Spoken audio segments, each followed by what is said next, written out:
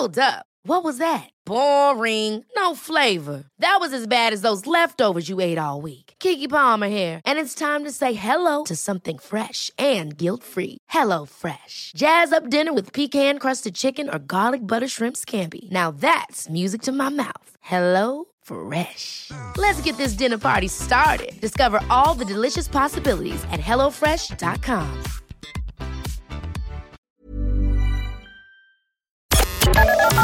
The Opinion Line on Cork's 96 FM. Good morning. Good morning, PJ. How are you? Good. You know, people will ask you, you're probably sick of them asking you now, why do you wear a wig? Yeah. Oh, PJ, people ask me the strangest things, but I suppose, you know, if you're not seeing me in real life and you're seeing me on Instagram and I'm talking to the camera, you know, I have almost complete regrowth. So from the front, my hair looks perfect. So, you know, I always get messages off random people saying, why are you wearing a wig? And then I have to go through the whole spiel of, you know, I'm still bald at the back and I have alopecia and blah, blah, blah. But because there's a photograph near the top of your page, the third or fourth one in, has you with lovely dark hair as opposed to all the other blonde. Is that your own hair? Yeah, the short dark that's hair fabulous. is my own hair. It's lovely. Yeah. It's really nice. It's really, really nice. Yeah, it's fab. It's really important for me to share that part of it because I suppose I have alopecia for 4 years, and when it was spotted, it was kind of, okay, you have alopecia, you know, we'll deal with this and try different treatments. And then as nothing was working, I was told, you know, the type of alopecia areata I have, it's called ophysis. It's kind of in a wave-like pattern. I was told, that won't grow back. And, you know, then I was also told alopecia you'd be told a million things. I was told alopecia can normally have a life of about 2 years. So after the 2-year mark, you know, it can grow back. And then I hit the 2-year mark, didn't grow back. And, you know, everything was kind of against me. Treatments weren't working. I was told it won't grow back and my pattern wasn't going my way. But I have regrowth, and it's so important for me to share people, okay, it took 4 years, but my hair is growing back, you know. It's gorgeous, I have to say. Now, we've talked before. Oh, thank you. It's really lovely. Talk to me a little bit about alopecia. Like, people will be asking, well, obviously it's hair loss, but what causes it? How does it start? And where do you take it from there? Okay. So you have loads of different forms of alopecia and hair loss in general. There's lots of different causes. It can be anything from bacteria to genetics to stress. It is an autoimmune disease. So, you know, although it might be caused by stress and anxiety and all these sort of things don't help the situation because they raise your cortisol levels. So it raises the inflammation and it encourages the hair loss. Never heard of it as an autoimmune before. That's a new one. Yeah, it is. It's an autoimmune disease. But, you know, they're not really focusing in too much on looking for a cure for alopecia simply because they don't know the cause. So if you've no cause, it's very hard to curb it and cure it. And it's also seen as not a life-threatening disease, which I disagree with, but that's what it's seen as. There are some studies going on, but compared to other diseases and autoimmune diseases and disorders, it's definitely something that's not researched. And I think down society level, it's something that's not spoken about. And I think it's something that we do need to encourage, because I speak about all forms of hair loss. I mean, there's so many people suffer from alopecia, but there's so many people out there suffer from other types of hair loss, like telogen effluvium, from stress hair loss, and, you know, even postpartum hair loss. And it's something that gets people really down, and it's something people are very ashamed of. And I don't think that should be the case, because the more that we let people know that, come here, there's 1 in every 4 women will suffer from some form of hair loss at some point in their life, you know, then you're looking at a group of 5 women and, you know, maybe 1 or more has had some hair loss or will, do you know? So it's very, very important to get the conversation going. And I suppose especially with Alopecia Awareness Month, I'm just really trying to get the word out there. And I started my page in May 2020, and even the difference, I'm not saying because of my page, but even the difference in time, you know, people are so much more open about it. You know, big brands. Take some credit for that, Chloe, because you see, but someone like yourself who's been through what you've been through goes and is that open on Instagram with your photos and videos and stuff like that. It encourages people to say, do you know what? That's what I'm going through, only I don't have the guts to talk about it. So take credit for that. Like, you mentioned the fact that sometimes it's dismissed as not life-threatening or not this, but I can't imagine what it must feel like to wake up one morning and to, as the first thing we all do, put your hand through your hair and a lump of it comes out in your hand. How does that feel? Yeah. Like, I do think it is life-threatening. You know, I'm very, I suppose I'm more open about it now than I was back then, but I'm open about it in speaking that I did go into the depths of, you know, depression when my hair came out. It was a massive mental health struggle. I would wake up in the morning and the person who went to sleep the night before looked different to the person in the morning because it was coming out so fast and it was getting so bad so quickly. So I would change. I was losing my identity every single day. I woke up, I looked different, and I couldn't sort of come to terms with it. My mentality couldn't keep up with the speed of the physical change. And it was petrifying.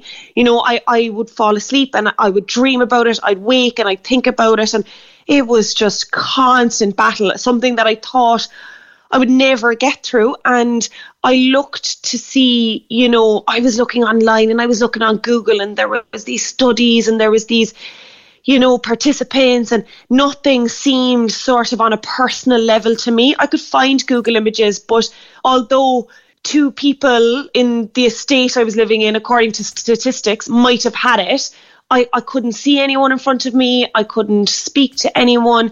And so that's why it was so important for me to say, right, I'm going to sort of normalise this. And I suppose I would have done a lot of, I am very fortunate in my life, PJ. I have a great support system, a great family. I'm very, very lucky. And I always loved doing charity work. I always felt so blessed that I loved giving back. And it was nothing ever that was too close to home, you know. It was just always, you know, my grandmother died in Marymount. They were great. So I raised money for Marymount. Different things like this. And it was sort of like, this happened to me for a reason. And I said, right, Chloe, you were looking for someone that you could just speak to on a personal level, look at on a personal level, and someone that would just be honest with you while you can hide in the shadows and try and deal with this mentally. And I couldn't find that person. So I said, look, this can be my good thing to do. I will be that person for other people that when they flick through Instagram, you know, they're sitting down the evening, they're feeling crap, their hair is coming out, they don't know how to deal with it. They'll see this girl who's normal, who talks about it openly, who shares everything she's tried, tips and tricks, and who you can just message and get an instant message back and just have a conversation with and sort of normalise the situation so that person doesn't feel so alone. You know, that they know that, okay, someone else knows how I'm feeling, because I always harp on about it. All the doctors I saw, all the consultants I saw, all the herbalists I saw, everyone was saying, oh, you know, it's so tough and you poor thing, and I know how you feel. And I would look at people and I'd say, that's lovely and I really appreciate it. I would say this in my head now, not to their face. Yeah, I would intend to say there, Chloe, unless your hair is coming out in fistfuls, you don't know how I feel. Exactly. I was saying that in my head, PJ. I wasn't saying it to their face, but that's exactly Maybe some of these people need to be told that to their face, though. Yeah, well, you know, when you're sitting in front of a consultant who is trying to help you, and it's you true, don't want to, it's true, I suppose. Yeah. You know, that's just me. You know? No, it's so common, and yet people hide away from it. Any words for anyone who's just been diagnosed or woke up this morning with a fistful of hair in their hand and is terrified, and a little bit of words of wisdom you'd offer as we mark Alopecia Month? So something I always do say to people is action. action straight away. The very first thing you need to do is go straight into your GP and get a full blood work done. There's different reasons for hair loss. It can often be a simple thyroid issue, so once that's sorted, the hair will come back. Sometimes it's just lacking in certain vitamins. So the first thing I would do is go straight into your GP.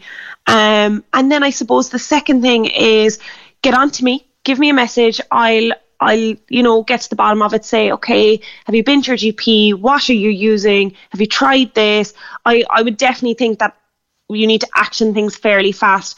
I left things a little too late, and that's what I put down to, a little bit slower regrowth. I left things hang on a little bit. I was not accepting the situation, and I regret kind of not, getting the ball rolling a little bit sooner. So that is one thing I'd say, is get into your GP straight away and maybe speak to someone who has hair loss and who is educated in different types of hair loss, like myself, because I speak to so many different people, mums, dads, boyfriends, men, women, about all different types of hair loss. And I always say to people, let me know how you get on. And people come back to me and they say, look, I tried this and it didn't work, or I tried this and it did work. And then I can sort of give a rough guide of, look, I don't know, but this person tried this and it worked for them. It's worth a try. Because when you're in that situation, PJ, you'll do anything. I've been there, and I did do anything, Talk about reaching out to people. Trish, who listens regularly to the programme in London, just sent me a picture of her daughter whose hair is growing back. She lost it when she got COVID in January. She lost whole tufts of hair, and Trish has been using a kind of as she said, it's a German shampoo on it, and it's growing back now. So they're so happy with that. Yeah, that was another massive thing. There was a huge amount of people caught COVID and are going through hair loss. As far as I'm concerned, the statistics are it is growing back for most people that have hair loss because of COVID, but it's still something you don't want to go through, I suppose a shock to the system, getting COVID, and the stress of the whole lockdown and how hard it was on people is not going to help the situation either. But it is very common. I'm hearing that at least once a week, someone who's lost their hair after catching COVID. Crikey. Wow. Yeah. Wow. Well, that alone, I think, will be, so a bit of solace to someone like Trish and her daughter who are going through it. Like, you're hearing from someone once a week. Chloe, I'm delighted to talk to you again. Every time I speak to you, you're more lively and positive than you were the last time. And as I said before, your own hair is fabulous. And I'm delighted to see it coming back for you. And if anyone wants to go and visit you on Instagram, Chloe's Hair Affair, all one word. That's it. And look, I suppose my biggest thing now this month is I'm 4 years down a very long journey and my hair is growing back. So I never, ever, ever gave up hope. Even when I was told to my face to give up hope, I never, ever gave up hope. And someone, I think that's the wrong thing to say to someone like you. I know. And I just always kept hope, and it just got me through the 4 years, to be honest. That's what did it for me. And look, I'm on the other side. So, I would just say to people, look after yourself. Don't give up hope. There is light at the end of the tunnel.